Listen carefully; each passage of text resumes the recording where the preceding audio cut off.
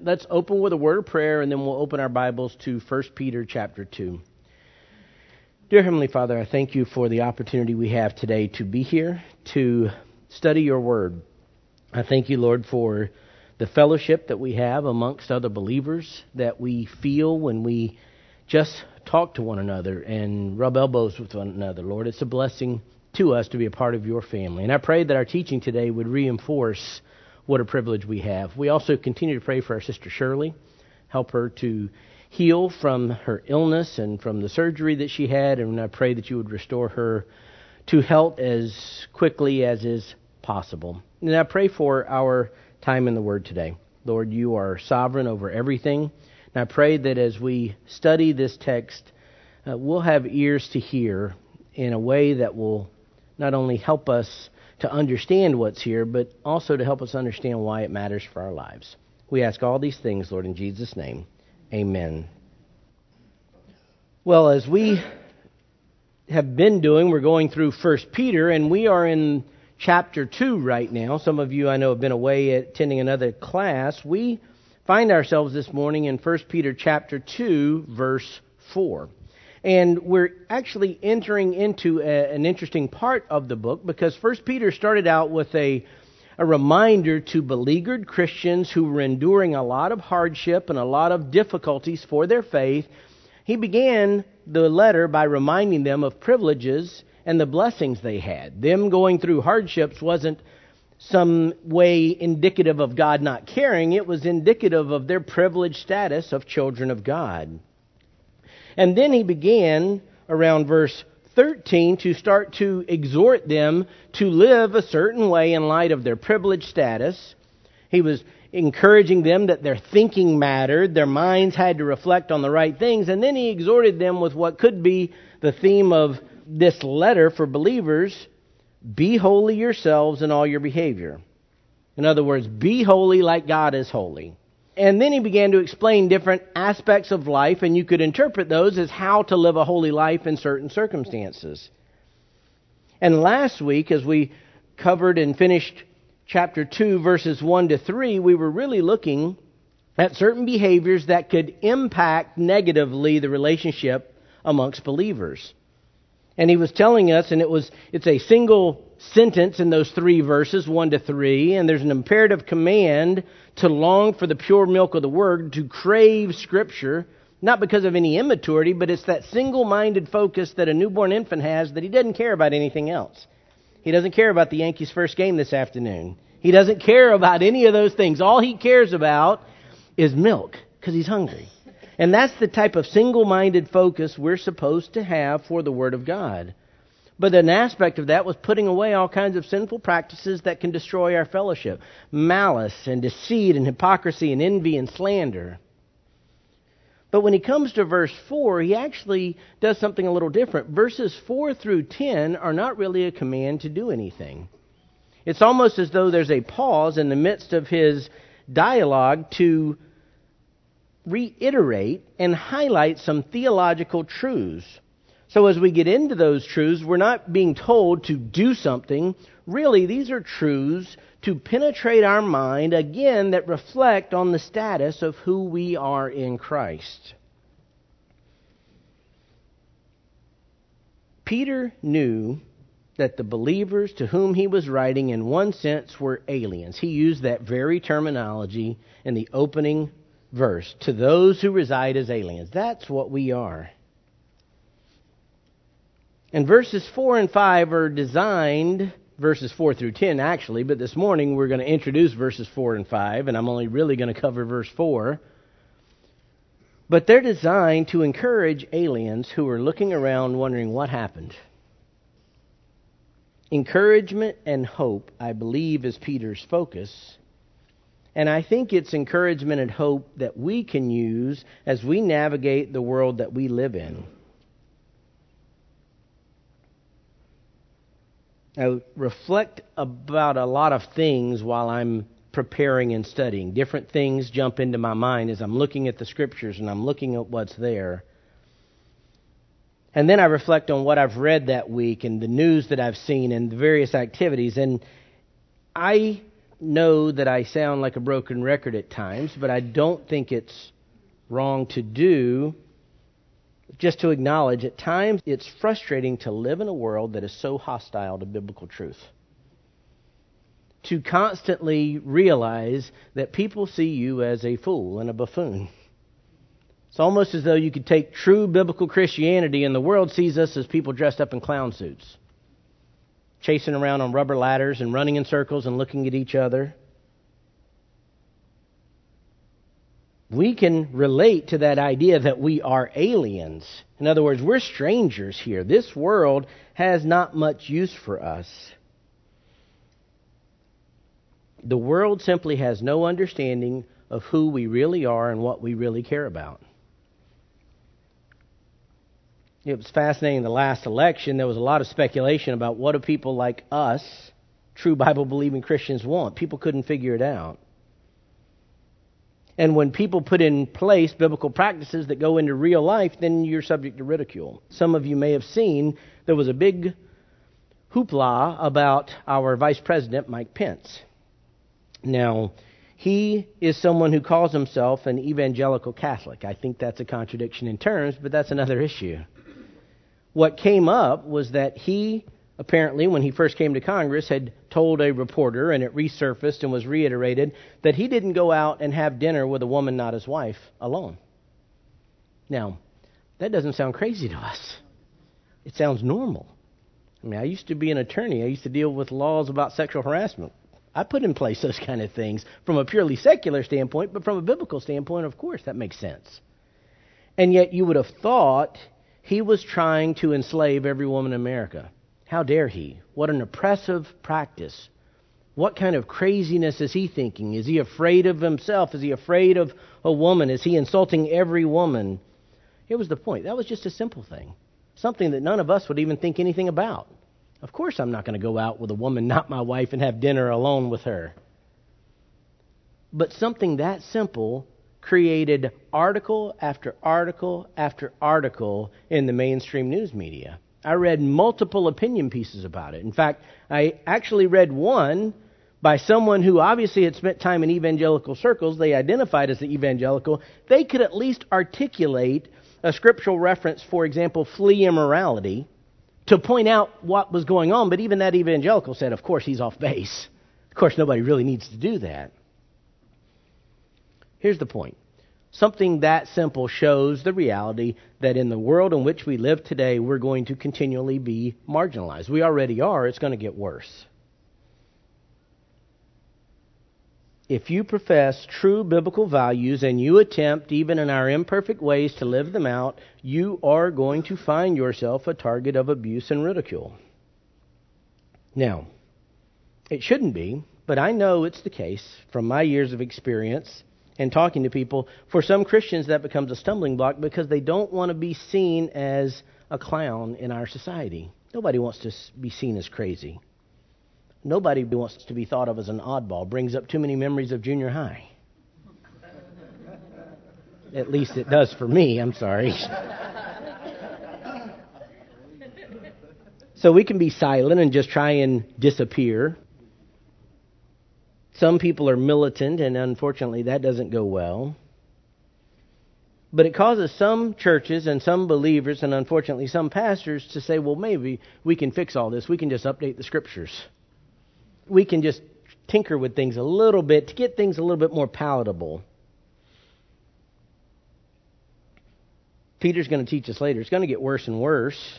But also, I think Peter accurately puts his finger on the heart of the issue that we will always face. If you turn over for just a moment to 1 Peter 4, verses 3 and 4 is a text that was written, obviously, 2,000 years ago. It was written in a different context, in a different era, and yet the ultimate issue it identifies, I think, is exactly the heart of the issue today for us in America. Peter says this at verse 3 of chapter 4, "For the time already past is sufficient for you to have carried out the desire of the Gentiles, having pursued a course of sensuality, lust, drunkenness, carousing, drinking parties, and abominable idolatry." Stop right there. All he's saying is, look, that's your past. Don't go back there. That's over. You're done.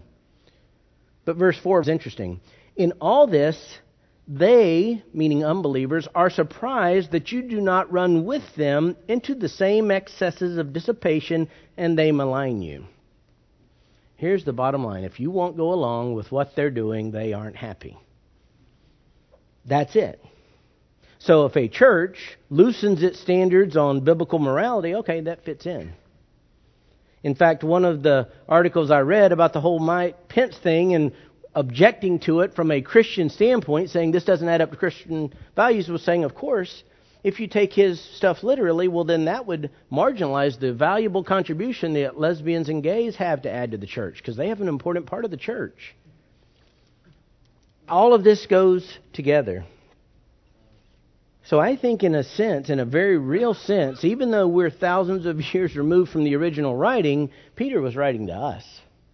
We live in the exact same circumstance.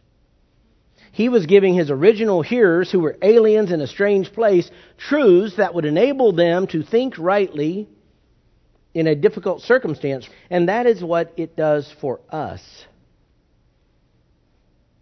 So I think this brief theological detour that Peter takes in chapter 2 for verses 4 to 10 that we're going to be introduced to today can be very helpful for giving us some perspective. I know I'm guilty of this. We often underestimate what we already have in Christ. And what we already have should make all of the hostility of the world and the condemnation of the world and the mocking by the world, it should make it absolutely white noise that has no bearing on us. What the world thinks, whatever the world thinks, they're far off base. We are more important because of Christ. We're more significant because of Christ.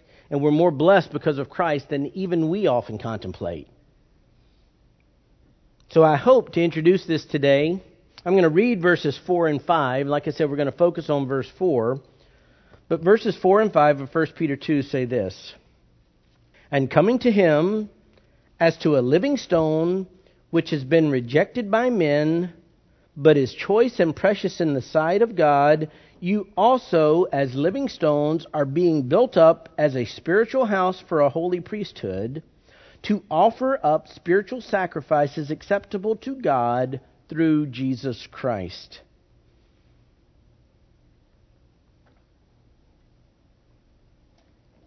In trying to break this out from the standpoint of an outline or something to understand, I just thought through, what is this doing? And it really is helpful thoughts in hurtful times.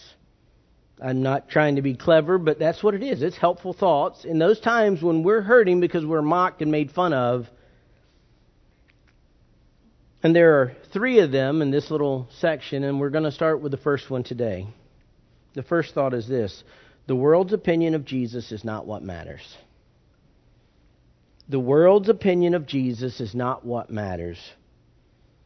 Verse 4 has so much truth. It has more truth than I even realized. When I started, I told Debbie last night, I started out I was going to teach at least 3 verses today. Then the more I studied and started thinking, as I narrowed it down to 2, and then I started typing, I got 1 verse covered. Because there's a lot of richness here, a lot of things that jump out in English, but that don't jump out in English, that a little bit more understanding can help.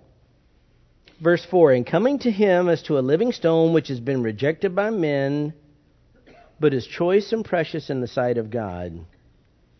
Now, Peter is introducing here a metaphor about living stone that's going to play out in following verses. In fact, it's an illustration that comes from the Old Testament, as we'll see. But he unfolds it in such a way that I think we can see how encouraging this will be. Depending on what Bible version you use, there's some disagreement amongst experts about how to interpret these particular phrases in Greek, but I think the New American Standard, which I read, does a very good job of explaining what's here. This isn't something ordering us to come to Jesus. It says, and coming to him. I think that's a correct translation. It's not telling us, okay, here's your command for today, come to Jesus. It's assuming, based on everything that Peter has already said, that we are believers. We've already, by the Word of God, been born again by the Spirit working in us. We're already believers, and there's a lifelong process after coming to faith in Christ that continues to draw closer to Jesus. Jesus' initial command, and we understand unless we're born again, unless our hearts are changed, our unbelieving flesh won't do this, but Jesus said, "Come to me, all who are weary and heavy laden, and I will give you rest." Obviously, that goes way beyond just people that are working hard. This is people who are weary and they're burdened down by their sins, and they can't carry them. Jesus says, "Come to me." That's our salvation. That's what happened. We heard the gospel. By God's grace, we were enabled by regeneration to respond to the gospel. But what we have at this point is a privilege that we can keep coming. We can draw closer and closer to Jesus. Peter's treating it as a given that this is part of what's going to occur, but there's a privilege here that we can overlook just in a quick verse and coming to Him. There's a statement in Hebrews 4:16. You don't necessarily have to turn there. When I studied Hebrews for years and years, this verse has always stood out to me. "Therefore, let us draw near with confidence to the throne of grace, so that we may receive mercy and find grace to help in time of need." What the writer of Hebrews was talking and teaching was that we can come to God. And that's the significance of what Peter is saying. And coming to Him, this is something we can do. I was so anxious to get to the teaching on the living stone, which is fascinating, that I almost overlooked this. In our terminology, in our evangelical circles, it's almost casual. Okay, coming to Him, got it, coming to Jesus. And what we don't realize is that for most of human history, nobody could approach God. Period. For most of human history, approaching God would be a sentence of death. I think the most graphic illustration of all of this is when God was initially speaking to Moses. You don't have to turn there, but I'm going to reference some verses from Exodus 19. Sometime go and read all of Exodus 19. But approaching God, number one, was impossible because of our sin, and number two, it was just a flat-out dangerous thing to do. God told Moses, Exodus 19-21, God was about to communicate to the entire nation of Israel. Then the Lord spoke to Moses, "Go down, warn the people so they do not break through to the Lord to gaze, and many of them perish." In other words, they need to keep their distance. Because if they come close to God, they will die. Exodus 19:24, Then the Lord said to him, "Go down and come up again, you and Aaron with you, but do not let the priests and the people break through to come up to the Lord, or He will break forth upon them."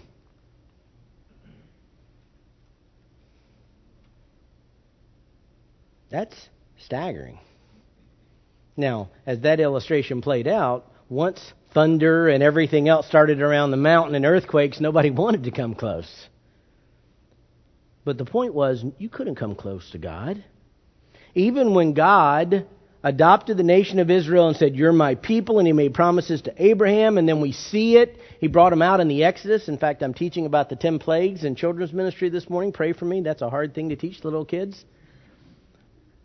But as God was preparing to give them all the rules for them to live by, even when He set up their rules of worship, people couldn't just haphazardly come to God. In fact, again, in Hebrews, articulating the differences between what Jesus has enabled us to have and what the ancient Israelites had, in Hebrews 9:6-7, it says, "Now when these things have been so prepared, the priests are continually entering the outer tabernacle, performing the divine worship," pointing back to the Old Testament sacrifices. "But into the second," meaning the Holy of Holies, where God's presence was believed to dwell, "only the high priest enters once a year, not without taking blood, which he offers for himself and for the sins of the people committed in ignorance." So you had millions of Israelites, only one of them could even come into God's presence, and that was one day, one time a year. And even then, they had to do it the right way or else they would die. So when you reflect on your life, there's one sense in which we're insignificant people. I don't know of any famous people in the room. If you're famous, you've kept it secret. I don't know of any powerful people in the room.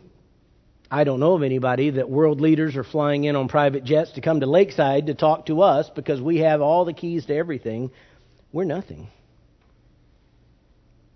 And yet, because we know Christ, we have privileges that they can't even comprehend. Because we can approach the God of the universe.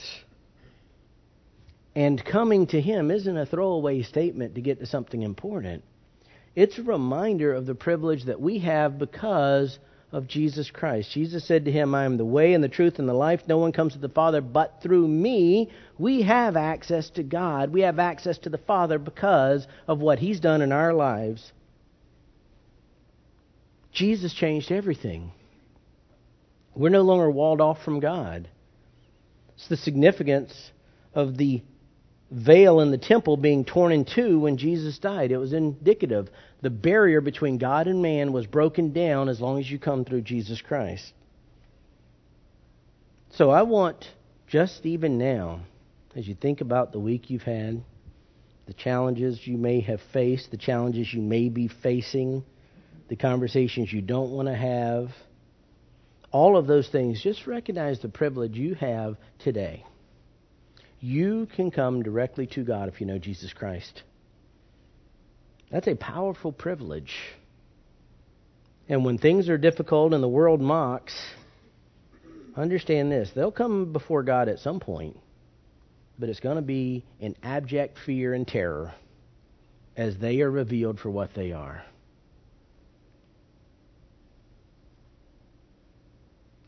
So coming back to our text, and coming to Him as to a living stone which has been rejected by men.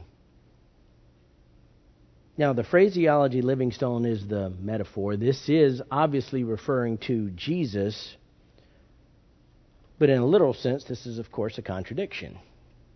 There is no such thing as a stone that's alive. And when I first read this, even though I'm familiar with these verses and I'm familiar with this terminology, I didn't fully understand what was going on here, because when I think in my mind of a stone, I think of the rocks that I might find around my yard, or the rocks that might be laying around when you walk anywhere.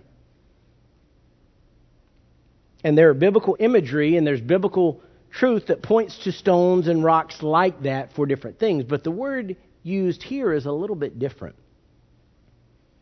The word used here isn't talking about a rock in a field that you're just laying around. It's talking about something different. Now, the living part, I think, is easy to understand. Jesus is alive. That's it. He rose from the grave. Luke 24 has an interesting phraseology, I think. Luke 24, 4 through 6, the first part of 6. While they were perplexed about this, people coming wondering, two men suddenly stood near them in dazzling clothing, two angels.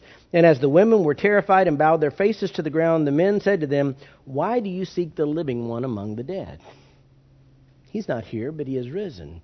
The living one, the living, alive Jesus is all of our faith. That's why we're here. We understand living. It's the stone part that's a little bit different. In this context, though, I think this paints a beautiful picture. Stone here refers to a building material, a carefully prepared building material. Not a stone that's just laying out in the yard, but no, this is something that's been prepared for construction. It's not a random rock. It's something that has been specifically prepared to build something. And that begins to zero in on why this is even here.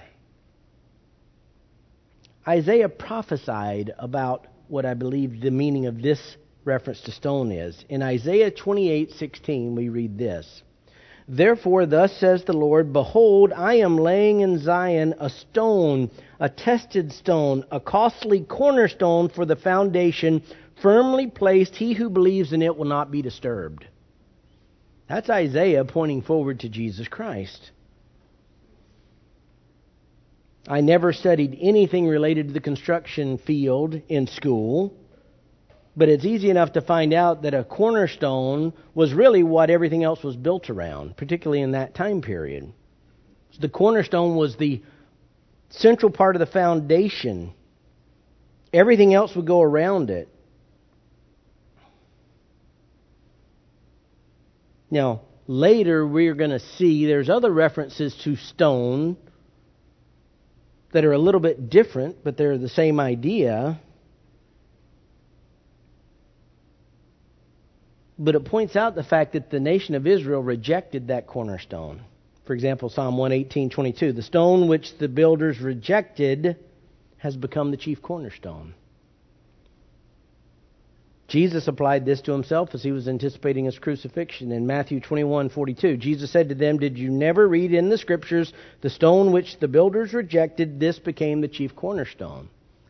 In other words, the Old Testament pointed to a living cornerstone that would be the foundation for something God was building. And Jesus said, "I am that cornerstone." And that's what we see with this living stone. It's interesting because Jesus' talk about rejection from Psalm 118 is really what Peter goes on to build with this. And coming to him as to a living stone which has been rejected by men. Now again, I think back to my knowledge of the Bible, and I jumped right past this. Okay, yes, he was rejected. He was crucified. I understand that. I learned that when I was a little kid. But the terms used here are a little bit different. I think it's more applicable to you and me in this culture and this time than we might necessarily immediately understand. We know from the Scriptures Jesus came to his own people, the nation of Israel, and they rejected him. And they crucified him. In fact, when Stephen was giving his final sermon, when he was challenged in Acts chapter 7, him pointing out the rejection that had just occurred was what led them in part to kill him. It was the Jewish people of that day to whom he had come who rejected him out of hand. Stephen said it this way, beginning in verse 52 of Acts 7. "Which one of the prophets did your fathers not persecute? They killed those who had previously announced the coming of the righteous one, whose betrayers and murderers you have now become." Peter, preaching on Pentecost, said the same thing. Acts 2:36. "Therefore let all the house of Israel know for certain that God has made him both Lord and Christ, this Jesus whom you crucified." So in one sense, yes, he was rejected, but it goes beyond just this rejection. The rejection was not haphazard. The phraseology that Peter used here in 1 Peter chapter 2 makes it clear that this was a very well thought out and deliberate rejection. People can't just say, "Oh, I didn't even know what it was. No, this was intentional. A particular commentator that I love explained the use of the word rejected. He said this: "It indicates that men applied their test to the stone, but because it failed to measure up to their expectations and demands, they cast it aside as useless." When I read that quote, I normally am going through and I'm writing, I just wrote, "This is today." That's what our society's done. They understand a lot about what Jesus said. We're probably the most biblically inundated society perhaps on the planet. They know what Jesus said. Despite at times our poor witness as a church, they understand the general implications of what it would mean to follow Christ. I know of a couple of unbelievers that I've witnessed to for years who have specifically said, "Look, if I did that, it would cost me this." It's not absolutely dismissed out of hand. There's a consciousness to it. Again, America knows what Jesus stands for: holiness, morality, restraint, self-control, placing God and His commands above our own selfish interest. And the world's system has weighed this. They've examined it. You could almost see the world around us saying, do we want Jesus as the foundation of our system? Like those crazy Christians sometimes suggest we should have? And the answer is a resounding no. If you don't think that's the answer, you've been asleep. Look at our laws. Look at our politicians. Look at our courts. America has its own new standards and new expectations. Building a society around that living stone called Jesus would be oppressive and harsh and restrictive, and certainly it would stifle my self-fulfillment. The bottom line, Jesus doesn't fit with the program. That was what was occurring at the time Peter wrote this encouragement, and that's still occurring today.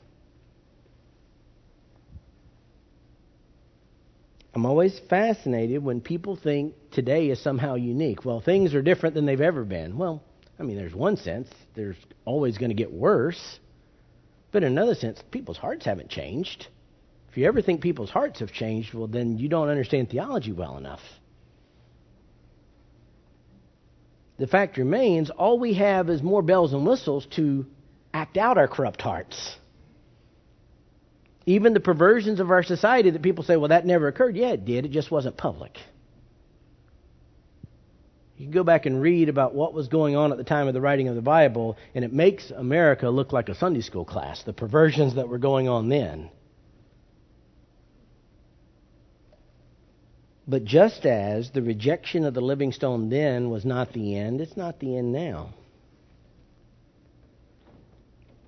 Society then may have wanted to cast aside the living stone and all he represented as worthless.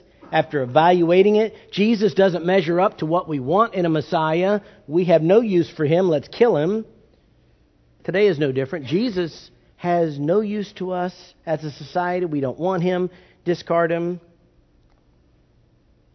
But Jesus tells us there's somebody else in the picture, and his evaluation is very, very different.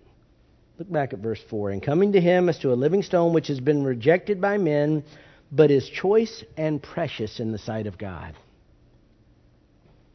This is a clear contrast between what the world thinks of Jesus and what God the Father thinks of Jesus. Jesus is God's chosen one. And this is very important because what God thinks about Jesus ultimately is transferred to us.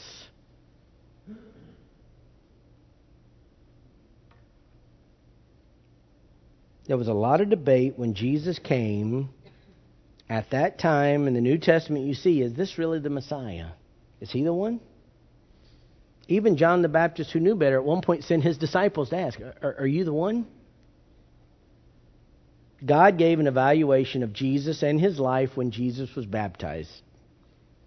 It's found in 3 different Gospels, but in Mark chapter 1, verses 10 to 11, immediately coming up out of the water, he saw the heavens opened and the Spirit like a dove descending upon him, and a voice came out of the heavens, "You are my beloved Son, in you I am well pleased."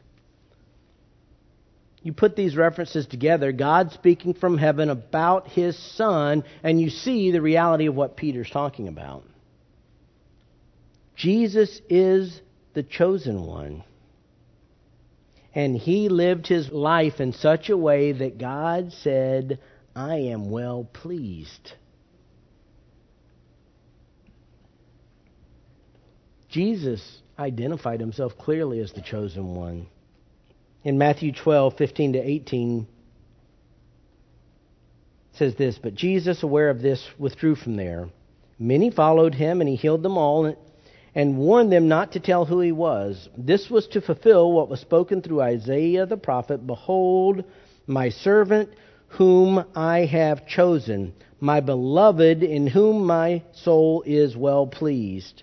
I will put my spirit upon him, and he shall proclaim justice to the Gentiles.'" In other words, the Bible makes it clear that Jesus was chosen by God. He was chosen by God before the foundation of the world. He was chosen by God and prophesied about in the Old Testament.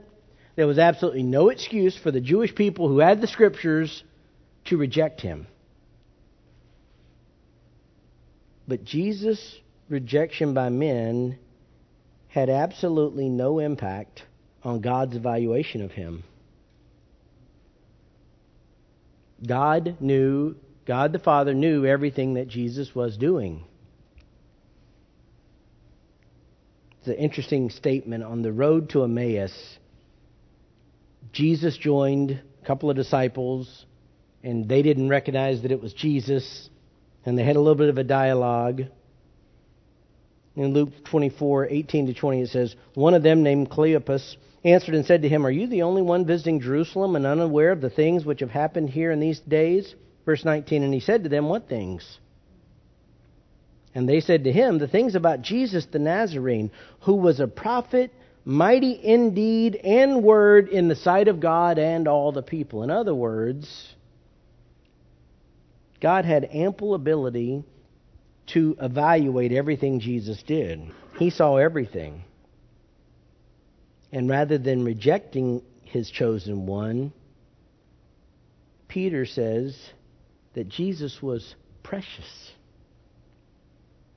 The world rejected him, but in the sight of God, Jesus was precious. He was honored. He was prized. He was highly valued. He was given a standing that no one could contemplate. So as we step back, at times we have to detach ourselves from the world in which we live. We don't disappear and go and live on a commune or go find a mountain and climb up on top of it. Some of you may remember from a sermon I did some time ago, an illustration I read about where this monk was up on top of a tower and he just sat there. That's what he did. That was the way to be close to God and not sin. Just go sit by yourself on top of a tower. On a really, really bad day, that may be tempting for us, but I can assure you that's not what God has called the body of Christ to do. You could just picture the parking lot at Lakeside with about 50 towers up there and all of us clamoring, I want that one.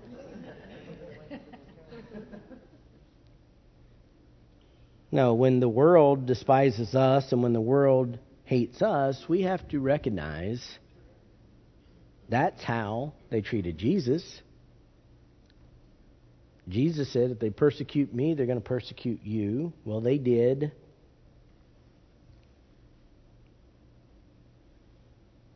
And though I'm not going to get into all of it today, what makes this so encouraging is what's happening in the next verse. And coming to him as to a living stone which has been rejected by men, but is choice and precious in the sight of God, you also as living stones. In other words, we are identified with him. I look forward to explaining the full imagery of that. But what it means is we're also carefully prepared building materials. We're not the cornerstone, but we're part of the same building. And even if the world despises us and hates us, and even if the world looks at us and sees us in clown suits, the fact remains that God has something very important for us. He didn't just save us. He prepared us to be a part of a spiritual work that he's doing on the earth that unbelievers never can even understand. So you need to always, and I need to always remember what is our place in this world. We don't want to be important in the eyes of the world. In fact, if you look at the history of Christianity in America, people that wanted the approval of the world more times than not got themselves in trouble. I've alluded to it before. There's a whole concept of Christians should penetrate academia. Christians should be in the world so that everybody would respect us intellectually. I would dare say that's never occurred. The people who wind up getting into the world get shaped by the world. The world doesn't get shaped by them. I'm not saying Christians can't be a part of the world. Of course we can. I'm not saying Christians can't be in academia. Of course we can. I'm not saying that if God has gifted a Christian with a brilliant mind, they can't be in the midst even of a secular academic environment. But they shouldn't have any illusions that by them being there, everyone's going to love Jesus. Individuals might, the world never will. They may be able to share the gospel in that place. If you're in a workplace like that, you may be able to share the gospel one-on-one. But don't spend your time trying to have credibility in the eyes of the world. Because when Jesus looks at you, you're choice and precious in His sight. Because when God the Father looks at us, He sees us clothed in the righteousness of Jesus. Understand your place in the world. Don't care about what everybody else thinks. Take great comfort in the fact that God sees you and you're a prize to Him. You may not look like a prize when you look in the mirror, but that's not what God sees. You're choice and precious to Him. And in light of that, we can say like the Apostle Paul, what then shall we say to these things? If God is for us, who's against us? Please join me as I close this time in prayer. Dear Heavenly Father, I pray that the truths of your word will penetrate each one of our hearts this morning. Lord, it's hard to think of ourselves as choice and precious in your sight because we understand how weak and sinful we still are. Lord, we don't always feel choice and precious. In fact, at times, Lord, we despise ourselves because of our ongoing battle against sin and the struggles we have in overcoming it. Lord, I think I speak for every one of us here who knows Jesus Christ. We long for the day when this world's over. When we could just be in your presence and we don't have to fight against sin anymore. Because it wears us out. It makes us tired. And it reminds us of the wickedness of the flesh that still lingers around us. Lord, help us to see clearly how you view us. Lord, you chose to save us in spite of us. All the sins we ever did, all the sins we'll ever do, you knew about them all, and yet you still chose us to be your children. And because we've come to you through Jesus Christ with all of our faults and our insignificance from a worldly standpoint, we're precious to you, just as your Son is precious to you. So we thank you for that privilege, Lord. We pray that you would help us remember our place in the world. Help us not to be preoccupied with what the world thinks. Help us not to get too frustrated when the world mocks our views and despises our lifestyle.